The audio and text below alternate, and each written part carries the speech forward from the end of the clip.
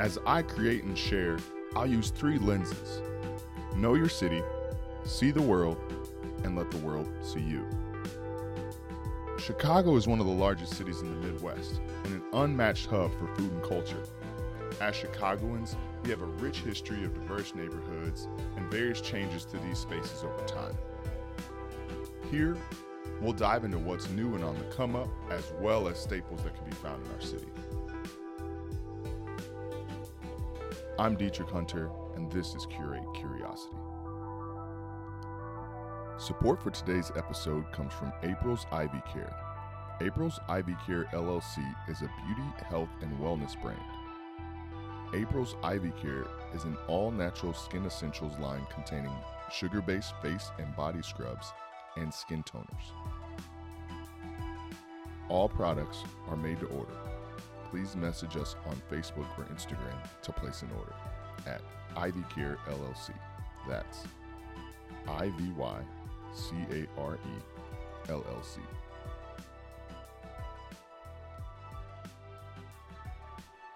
Our first and second episodes are about something that many of us have seen before, but maybe we haven't had a chance to ask about it until now. Every neighborhood is unique, but many of these have sprung into existence to occupy open lots and spare space across our city with deeper ties to Midwest history and culture than we might assume. I'm talking about farms. Urban farms. So many people seem to have taken up gardening during our stay-at-home order. I even revived my garden during this time of extended closure and extreme boredom. But why urban farms? And why now? We'll hear from 2 local leaders in that industry as they describe what makes their farms unique and how we as Chicagoans can get involved to support their efforts.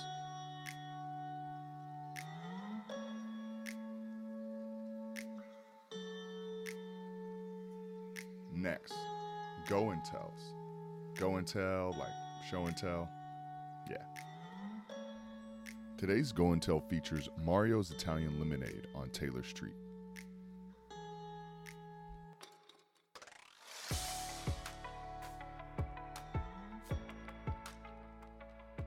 What's up, everybody? Today we're getting Mario's Italian Lemonade. I'm here with my sister Jasmine. Hi, everyone. We are at Taylor and Carpenter, which is just about 5 blocks from either I-90 or 290, and an easy walk from both the Blue Line and the Roosevelt 12 stop. So getting here is no problem at all. Once you're here, you'll recognize that there is plenty to do around here. If you're willing to walk up to Halstead, you can either go into downtown or a little further south. Find plenty of bites and places to grab a beer. Same is true up and down Taylor Street. We are in what is called Little Italy, my neighborhood almost. We live in Tri-Taylor, which is just a shot west of this, and we are just west right now of UIC's campus. Let's check it out. Normally when we come to Mario's, we usually check out Volcano Sushi, which is pretty much next door. They have a killer $20 all-you-can-eat sushi deal, but right now we're actually across the street at Al's. Before we give Jasmine her first experience at Mario's Italian Lemonade or Italian Ice, I want to make sure we get an idea on the myths maybe she's heard or a beat on her expectations. All right, so first, have you ever had Italian Ice? No, I don't think so. Maybe once when I was a kid, like down by the lake on Lakeshore, but I'm not 100%. I don't remember what it tastes like. Okay, so new experiences. Variety is the spice of life. Love it. Are you an ice cream lover? Yes, I'm a big like dairy ice cream, so custard, like the Cold Stones, the Culvers of the world. Yeah, that's me. Not my thing. So that's my sister, but we are different. We are different. Only ice cream I like is the best ice cream, Dairy Queen. Don't at me. Don't at me. Unless you're Dairy Queen. What are you expecting then? Since you've never had it, you clearly love things that are milk-based, which for me is not, but go for it. So when I think Italian Ice, I'm thinking like snow cone, like, the snow cone, the little chunks of ice with some pump syrup on top, like you get, you know, summertime shy on the street. Just That's what I'm eating. little sweet corner treats, Yeah. right? Like the lady who sells them in the like little styrofoam cups. Yes. So this Yes. is neither of those, but Oh, I okay. love that you have that in mind, right? The Kool-Aid cups or something like that. Yeah. It's not that far off. It's not that far off. Are you expecting, this is a hot beat question, maybe a hot take coming here, hot take alert. Are you expecting better than ice cream or not? Not at all. It's gonna take quite a bit to top ice cream for me. So no. Okay, well we will see afterwards. Awesome, so we're about to get our first bite on here. What do you think, just presentation-wise? I mean, it looks beautiful. I went with strawberry and grapefruit, so I'm excited to taste it. Awesome. Well, get going, dig in there. Okay, I just have one question because there's a straw and a spoon. So, Sure. what do you recommend as the best method here? I would say your course of action probably would be spoon first, Okay. just so you don't dry it out. All right, let's go.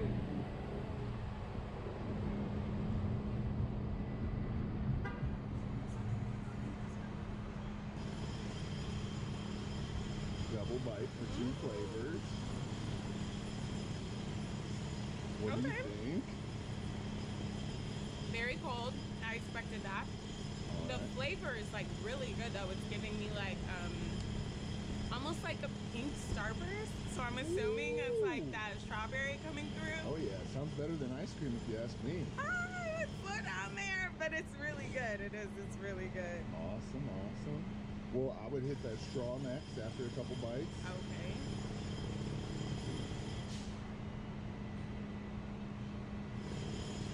Okay. That's the grapefruit there, down there. Yeah. so- That's good. It's like almost tastes like an actual grapefruit. It's good. For sure. So yeah, just a little breakdown on anatomy of a little Mario's lemonade is they always flavor stack. It's usually not blended together. And the second more important detail is that if you zoom in, you can see some yellow there. Every Italian lemonade comes with fresh lemons, but that's not the only fresh thing in there. There's fresh fruit of each kind of flavor that you chose. So now that you've had Mario's for the first time, describe the vibe for another first time. Okay. The vibe of Mario's is very local, I would say. It seems like most people in this neighborhood know that this is the spot. When we were there, I saw people pulling up on the side of the road, jumping out of their cars real quick, getting their order and leaving. It's like they know this is the pit stop we gotta make before we get back home. So I love that. I think that's very cool. Sweet, strong vibes, love it. Yeah, it's kind of like a permanent fixture feel. It's been here longer than a lot of the newer developments that are out here, and it'll probably outlast some of the other things that were built during its time. So now on to the big leagues. Ratings. This time we're rating it out of 10 lemons in honor of Mario's being Italian lemonade. So what would you give Mario's as a first timer, as a person who's for sure probably coming back? What would you give Mario's out of 10 lemons? Yeah, you're absolutely right. I'm coming back. And this is kind of easy. I'm going to give them like an 8.6. Let me tell you why. So the snack, it's a great snack. Real fruit, that's a huge plus for me. It's like almost like a guilt-free situation, but it's a nice little treat, especially on a hot day. I'm loving all that. Flavor was fire, but I'm gonna have to dock them just a little bit for the bee situation because there was so many bees there. There's enough bees that we almost didn't have to pay because we couldn't get to the window because of the number of bees. It wasn't a line like normal, so if you come during the day or be ready to stand in line and have fun with your people. Yeah. But the bees are real when you come during the day. Haven't been during the night for a while. I would say I bump it up just up to maybe a 9.6, only because I love variety, right? We got two different flavors, both fresh fruit. I can get a different flavor almost every time I come here, even if I came every day of the week, which I'm sure some people do, all right? But it is a great spot. Get your Mario's. Come through and get your own. Well, know your city, see the world, and as always, let the world see you.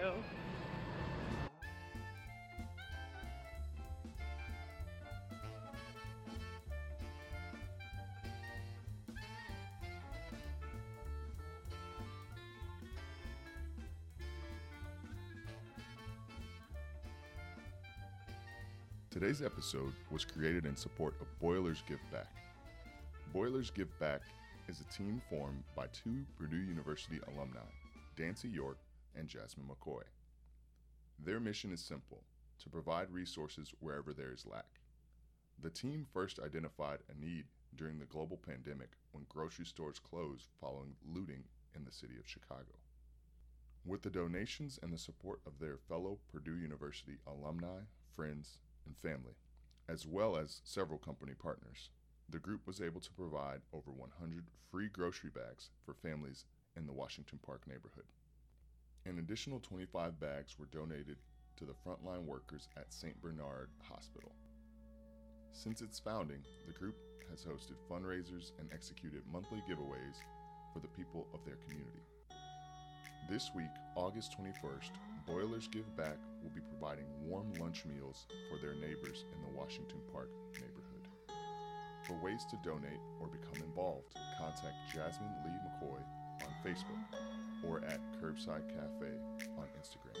That's Jasmine, Jasmine, Lee, Leigh, McCoy, MCCOY on Facebook, or at Curbside Cafe on Instagram.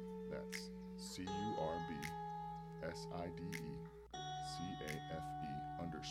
on Instagram.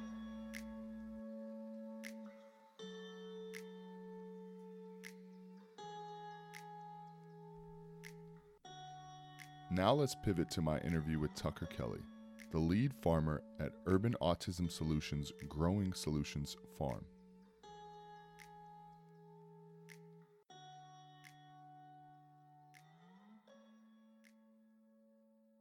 So where did it all start, Tucker? What's like kind of the background of your organization? What sparked the idea for Growing Solutions?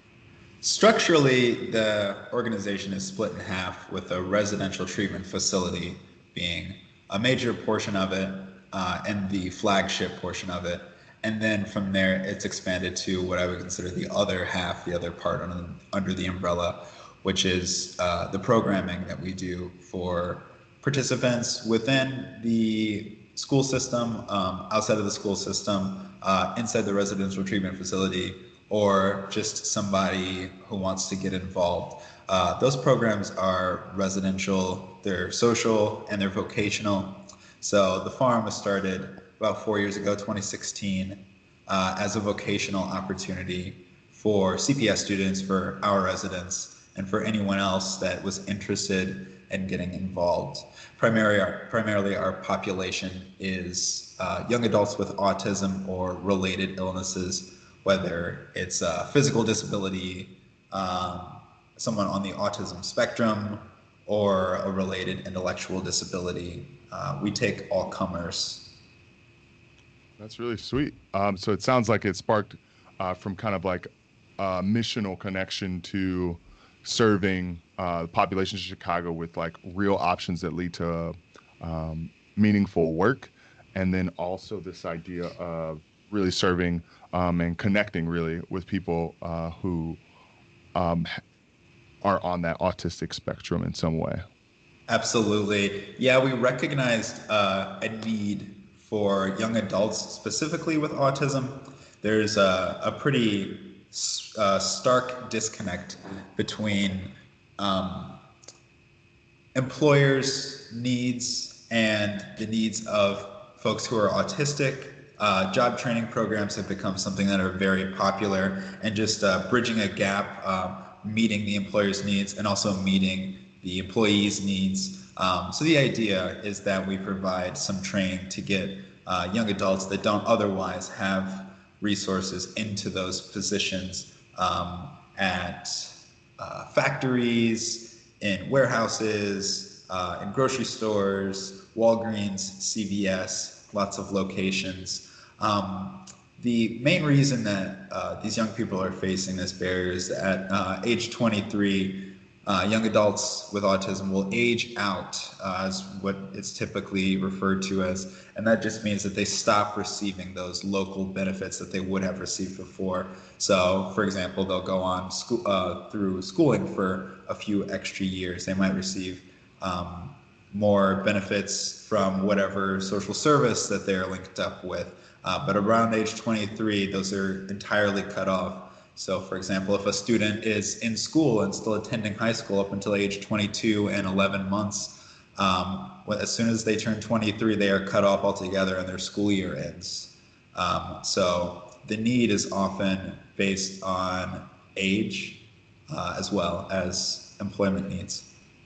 I really love that idea of your taking something so tangible and applying it to a really present and pertinent issue, right? Like a problem, and using kind of community building and work as a form to like kind of heal or address a real issue for specific people and for our city overall. One follow-up question: is there anything that made your organization or your founders like you uniquely or keenly aware of this this problem? For most people, I think that they don't become in tune with larger societal ills until they're touched directly by them. On a personal level, my youngest brother, who's 13 years old now, was born with, he's on the autism spectrum. He's high functioning, so no intellectual disability there. But there are barriers that he's going to face for the rest of his life just because of his diagnosis and because the world just hasn't previously been made for people like that with just differences, neurodiverse tendencies. It's a simple thing, but it's also really difficult for other people to accept him because they don't know him. And the same thing I think happened probably with our founder. Her name is Julie Tracy, and she founded the organization about 10 years ago. She has I believe he's 28 now, 28-year-old son who's also on the spectrum.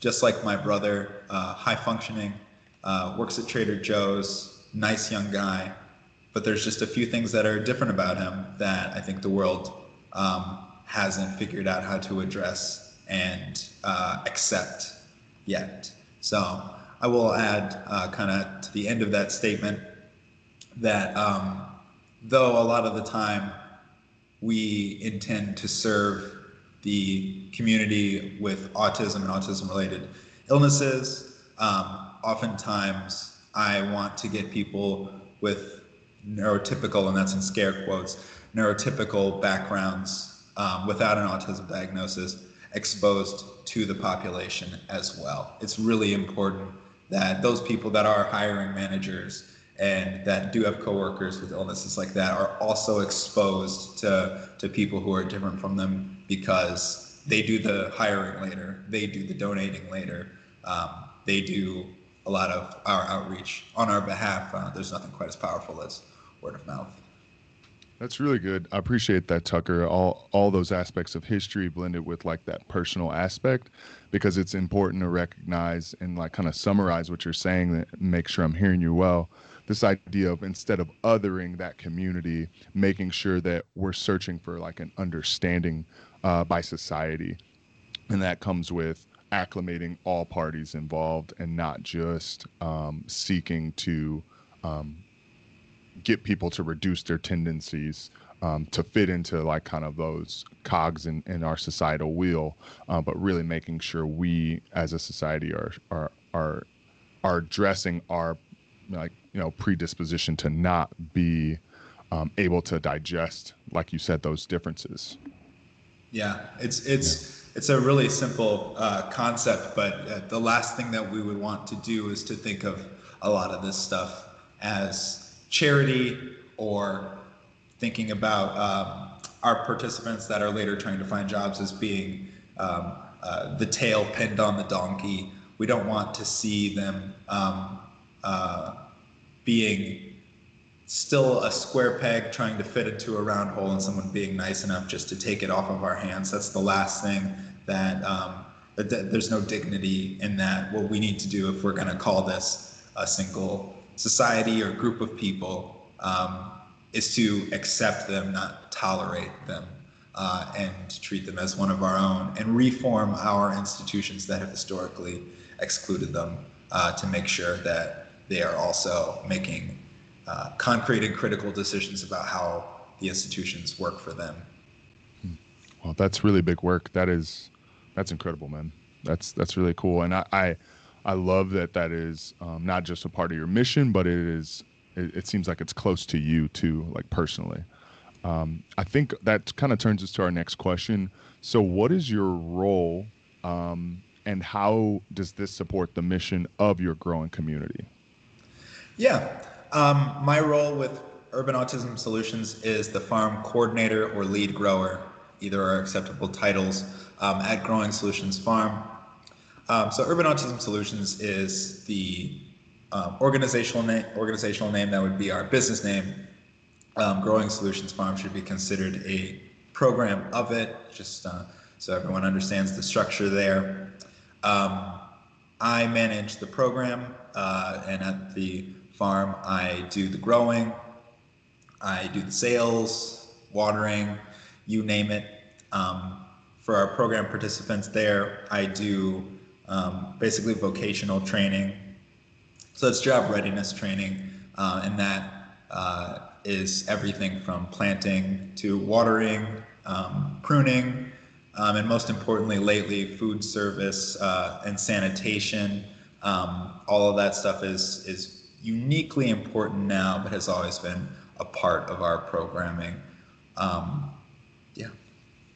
Okay, cool.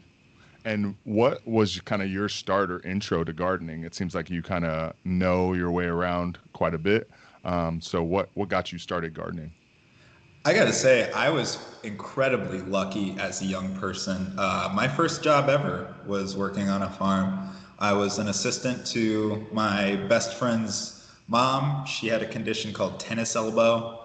The actual medical name of it, I'm not sure to this day, but I think it's an issue of nerve damage in one of your hands, so she couldn't lift things very well. I was 17, I had just graduated from high school, and she needed somebody to basically be a workhorse and lift the things she couldn't lift and go fetch the things she couldn't fetch. But Evelyn Bryan is her name, and she's very dear to my heart. She just gave me my first job, and it turned out to be something that I really enjoyed doing. That farm was in rural Ohio, so my first job was working with a farm on using tractors and working with the Amish. Very, very different from the urban setting that I now work in. So I farmed on and off from 17 until now. I'm 27. In college there we took a little break, but then I got back into it when I moved to Chicago to work for the Botanic Gardens urban ag department, which is called Windy City Harvest. Worked with them for a few years, and then I was directed to this, which was full-time salaried gainful employment, and it's been a great fit for the last year and a half. I kind of combined a few passion projects, which are social work, and my mother's a social worker, and a passion of my own, which is farming and agriculture. That's so awesome that you're able to, really blend those things that are central to who you are and your experience. It's like so cool to be able to activate those parts of yourself, and just apply that wholesale. That's incredible. It seems like the place is really special to you, but from your perspective, what makes your growing community special? Chicago it's an incredible environment to do agriculture in. It was something I was familiar with already, because most of my agriculture career has been in the Midwest, but it was a setting that was so drastically different. I was so used to working in the fields in a very sparsely populated place. And the strangest thing for me was coming to do it in a city where there were sirens all the time, and high traffic street was right on the other side of the fence, not far from you. And to see a farm that is full of people all the time. Chicago is very fortunate to have so many green spaces, and everyone really values those green and public spaces here that extends even to farms. So if you think about the traffic of a park, the farm also has that sort of traffic to it. There's a lot of really dedicated neighbors who want to come out and volunteer all the time. It's important to not have the fence up that would separate the community that we actually work in from the work itself. We do a lot of markets and stuff, so that's like one of the ways that we interact, but we also just have generally people coming and going from the farm all the time. That's really cool. Yeah, it sounds really special to you. And on like a more personal note, then what if you could identify one or two or three things, what do you love most about your farm, or what you guys do there as far as programming? I gotta say, on a personal and selfish note, I had wanted to for years get more into landscape architecture and carpentry, and this was an incredible opportunity be treated with like the respect to just be kind of given a company credit card and be asked to make something that was really beautiful. I've had a great time rebuilding the farm in some ways and creating something new and something that fit maybe my personality a little bit more. It's going to be really interesting in a year or two down the line to see the farm, what it was when I first started, and then what I was allowed to do with it. I have to say that being I'm 27 now, being trusted in that way, with not only like the company funds, but to make something on the company dime it was a moment where I felt the respect from my employers that some people might go their entire career without actually feeling. So that's been lovely. I will say that moving to Chicago, I came from it was a very sparsely populated area in Ohio. You didn't see nearly as many people or nearly as often as I do now. It's become an incredibly empowering and important thing to have so many people ask me questions and come say hi and say that they like what I do, say that they think that I'm doing a good job. I've never, ever been someone who needed as much positive reinforcement. I was totally fine out there in the middle of nowhere in Ohio, having a good time by myself. But now I value it so much. And it's one of those things that I'm doing projects, not always for myself anymore. I'm doing these projects so the community has something nice to be a part of and look at. That's really cool, man. So I just a quick like side, like I garden as well, and I garden at a school nearby. I'm a high school teacher at UIC College Prep, and I was recently able to repaint the beds that were there when I got here about 2 years ago, and to like step back and repaint the beds and set up the irrigation this year and put some chicken wire up, and these things are like, I just wanted to plant some stuff, and now yeah, I have something that's beautiful, that's in school colors, and kids who are now taking their pictures in front of the building because they can't graduate this year are now able to see that and feel that school pride and that community connection, even based on just something small that I was able to do in building the trellis and kind of keeping it beautiful. So I really identify with what you're saying there. Yeah. Is the garden that you're speaking of located on Damon? It is. Yeah. Yep. I bike by that garden every single day. I live further south in Pilsen. No way, man. You're on the east side of Damon, right? Yeah. 100%. Yeah. I bike by that every single day. Yeah. Yep. So I usually walk over there or take the car if my wife doesn't have it at work. And I water. I got the irrigation set now, so I don't do as much watering by hand. But yeah, I'm just over there weeding and constructing, and we're gonna put some more in the back. But I 100% identify with this idea of like being trusted, but also being able to like explore what even it was to you versus what it could be. I think that it's a very and again, not to take away from our time, but with what has been happening, the painting that I was able to do last week was more than therapeutic. Like it was something that like brought me back to my square, brought me back to zero in the midst of all the chaos, in the midst of all the things that I've had to ask and answer as far as questions to other people, being a Black man in Chicago. So I have digested gardening even in a new way. And again, it wouldn't exist without a lot of those factors of our school being like, yeah, run to Home Depot, get what you need.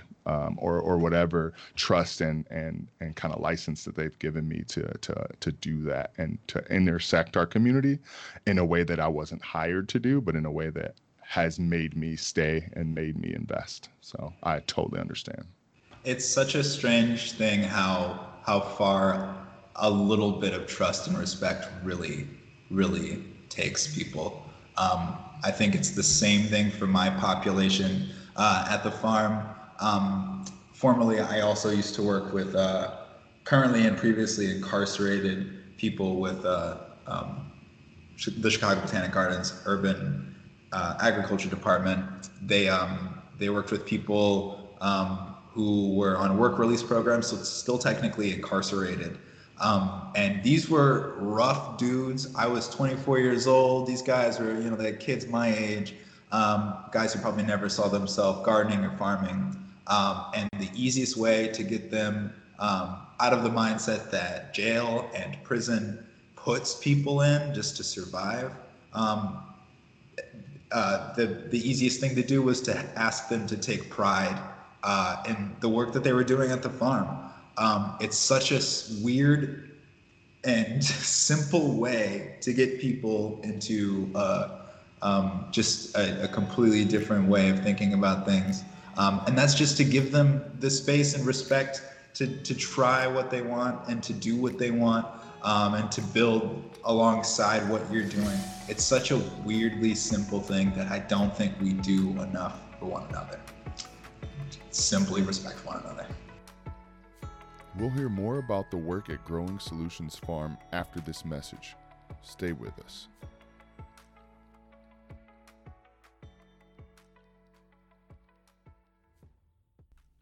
Support for today's episode also comes from Adventures Accessed. Adventures Accessed is Chicago's own outfitting and guide service, enabling folks of all kinds to escape the city to connect with nature in meaningful ways. Our experiences are all inclusive of camping gear, food, transportation, and expert guides to help you thrive in our region's national forests. Adventures Accessed is proud to share these experiences with local youth through the Adventure Worth Sharing initiative, ensuring Chicago teens have the opportunity to discover the power of nature. Join our Backpacking 101 opportunities or other offerings to learn, grow, and have fun in the solitude of nature. To learn more, visit our website at adventuresaccess.com. That's ADVENTURESACCESSED.com.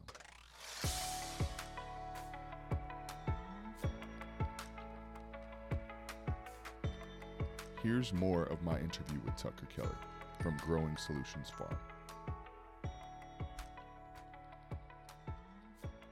It sounds like, again, your role is pretty all-encompassing, but what does an average day or an average week kind of look like at Growing Solutions?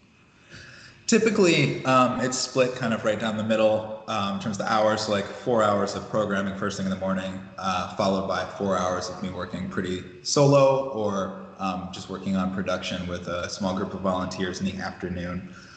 Because of the changes that we've had to make with the public health crisis, we've had to move some things around. Typically, we would have markets starting around this time of year on Wednesdays and Fridays and Saturdays, but those have all been slowed down because of the phase changes, because of the necessity for social distancing and the uncertainty about permitting that the city is going to be doing. So we've put all that stuff on the back burner. We've transitioned our programming from being on-site training, hands-on, to being entirely based on Zoom. So we're doing programming for about 15 SILAs in and around the Chicago area, and those are residential treatment facilities as well. We're starting gardens with them, and that's been primarily the programming that I've been able to do with our non-resident population.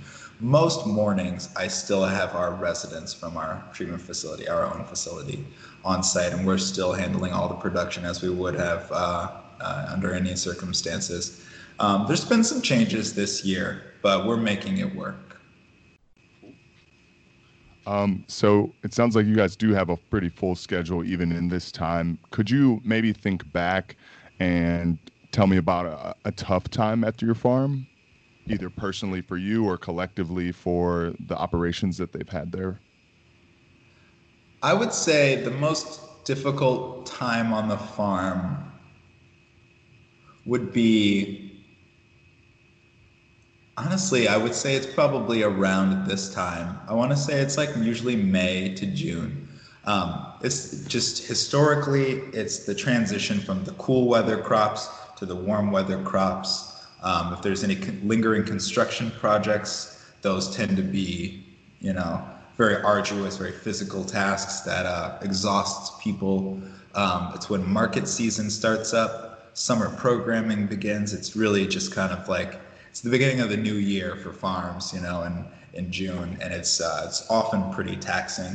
And then you also have to recall that it's the beginning and it's just getting started. So if you're tired now, it's a marathon, not a sprint, and sometimes it's a sprint too.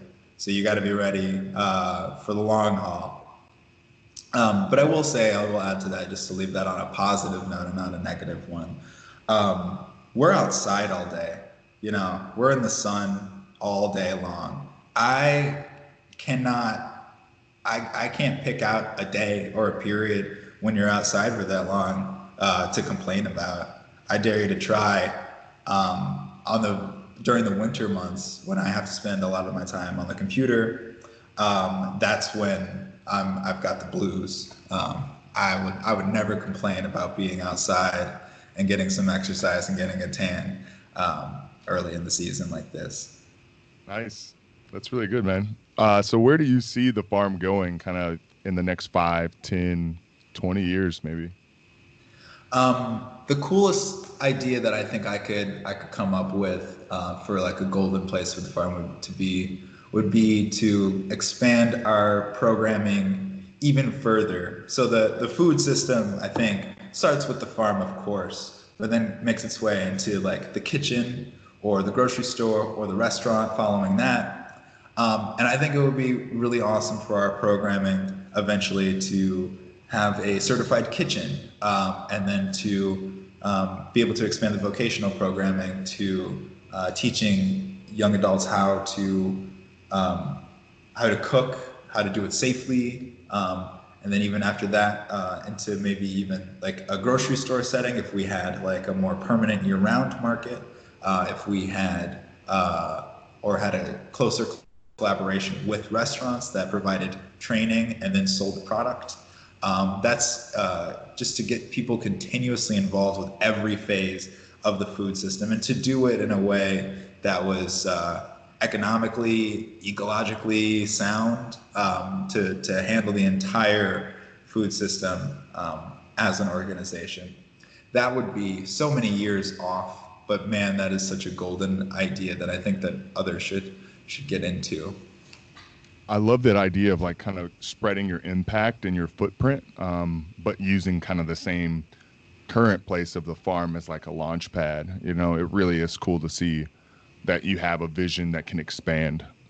So yeah, that's sweet, man. So just a few more questions. What should Chicagoans know about connecting to your farm? What would you tell Chicagoans about your growing community as far as ways that they can get connected? Like you mentioned and shared that personal anecdote that your farm was not far from our farm and that I had biked by it all the time. I had another friend who ran a farm on Blue Island with another school. My farm isn't far from that farm. And I think if you were to maybe bike or take the time to go off maybe the main drags, maybe the main thoroughfares that you see, you would notice that there are farms everywhere. They are all over the city. Some of them are community gardens where you yourself can go grow food. Some of them are for-profit or non-profit like ours that attempt to sell their food on a production and business level. But you'd find that it's everywhere. It is absolutely everywhere. And that you'd have to kind of walk around with your eyes closed not to see this stuff and to get involved. There are so many markets in the city. And I'll also add, I moved here 3 years ago in March. I'm brand new, and I could probably name 30, 40 farms in one try. There are so many. I would say if you want to get involved, just look around. I'm sure that there's a farm or a garden or something, or a market nearby you. Solid, man. I would 100% agree with that. I'm on my bike most days as well, and there are so many options. So that's really good that you're able to kind of like appeal to that community.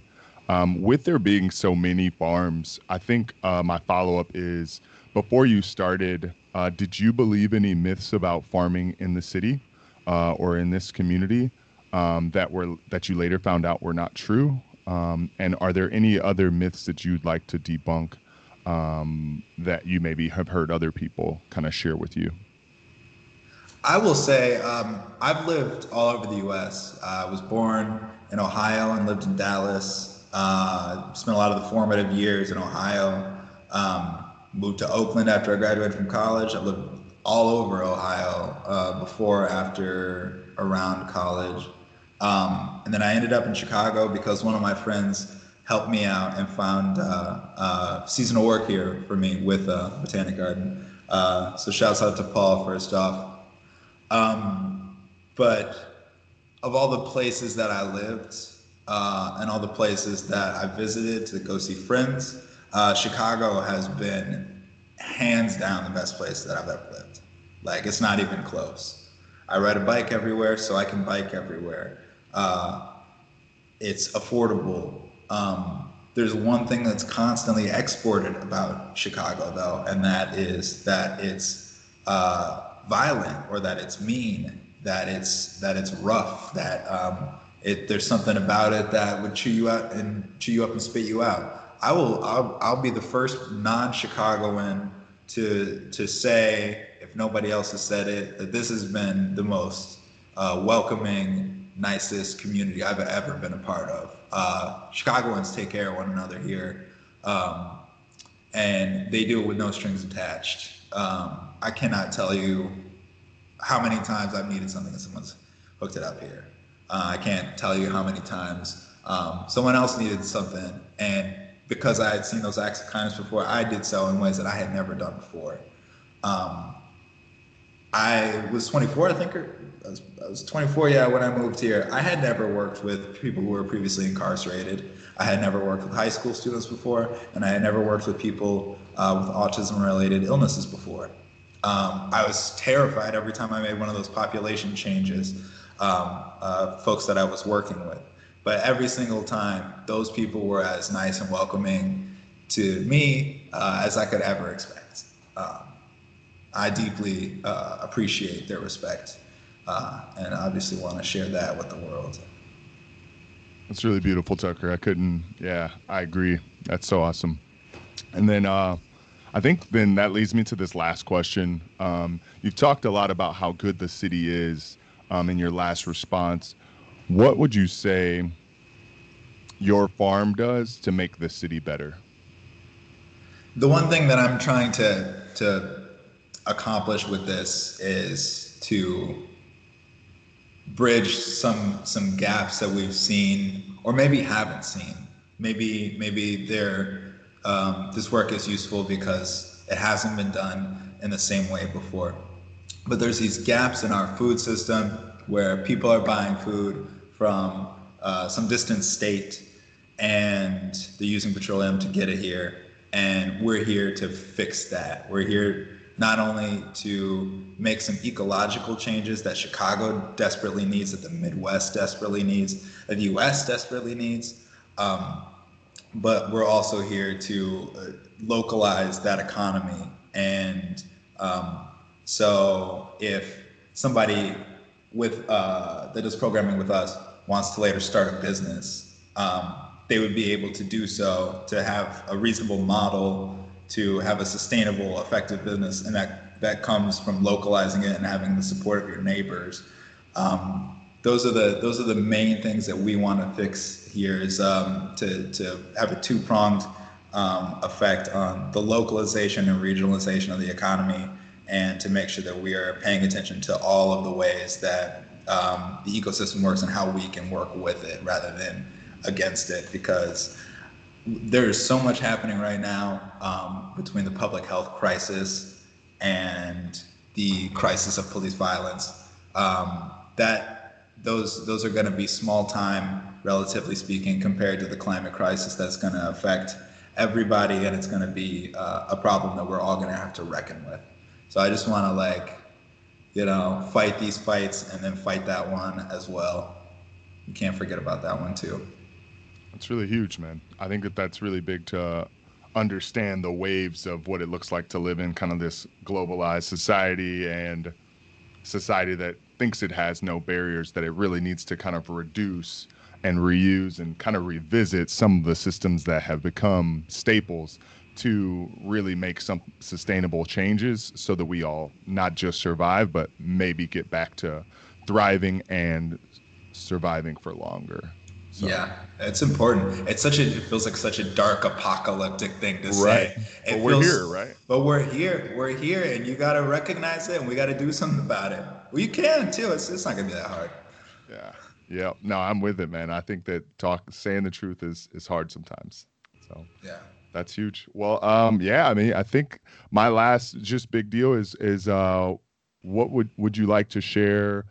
Where people can find out more about Growing Solutions or Urban Autism Solutions overall?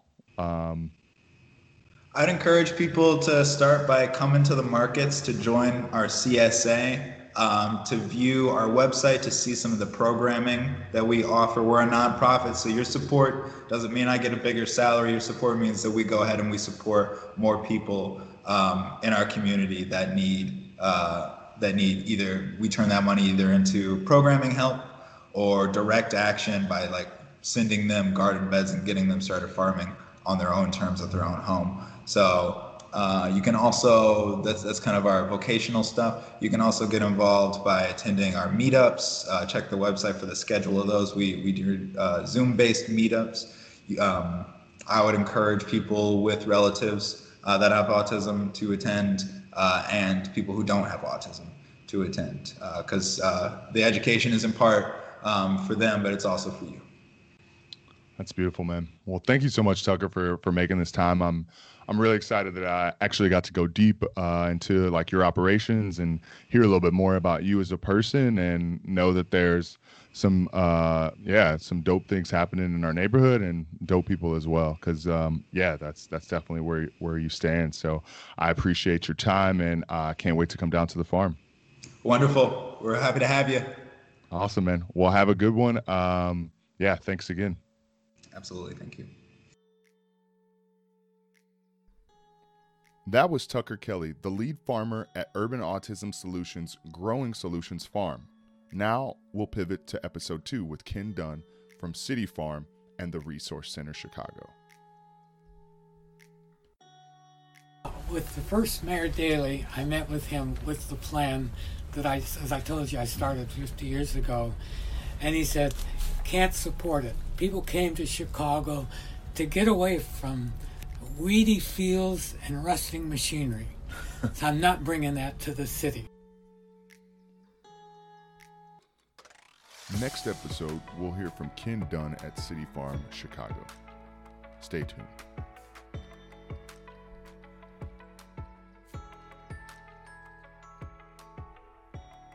To get more Curate Curiosity, follow us on Instagram and subscribe at Apple Podcasts or Google Podcasts. You can find more information about the sponsors for this episode in the drop-down description on the episode page.